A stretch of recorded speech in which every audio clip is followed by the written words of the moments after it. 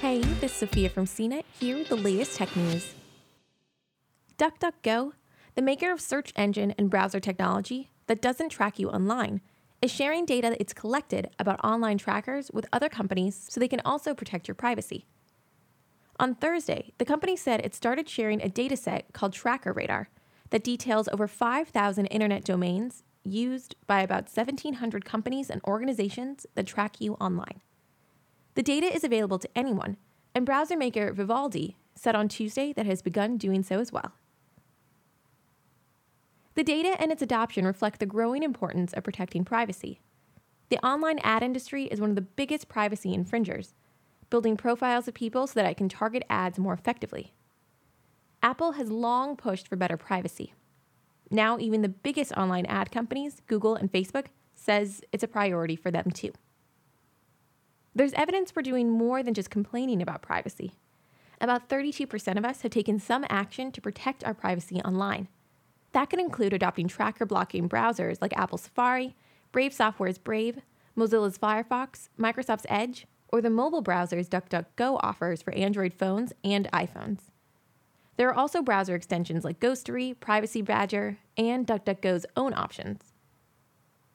People downloaded DuckDuckGo's browser and browser extensions 20 million times in 2019 and are doing so at a rate of about 100,000 per day.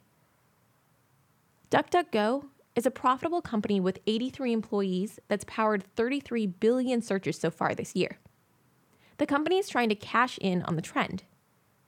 DuckDuckGo's search results show ads supplied by Microsoft, but it bases those ads on your search terms, not on other online activity, or by collecting personal information.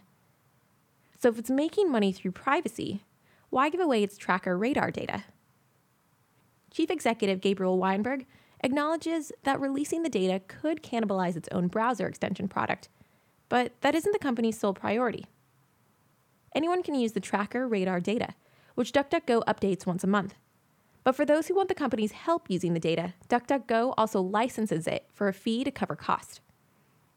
Stopping trackers by blocking browser interactions with tracking sites might sound simple, but there are complications to the privacy technology.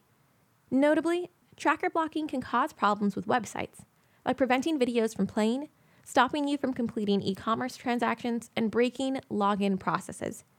DuckDuckGo checks for those problems and, in its own browsers and extensions, tries to work around them with code that paves over problems without actually releasing personal information.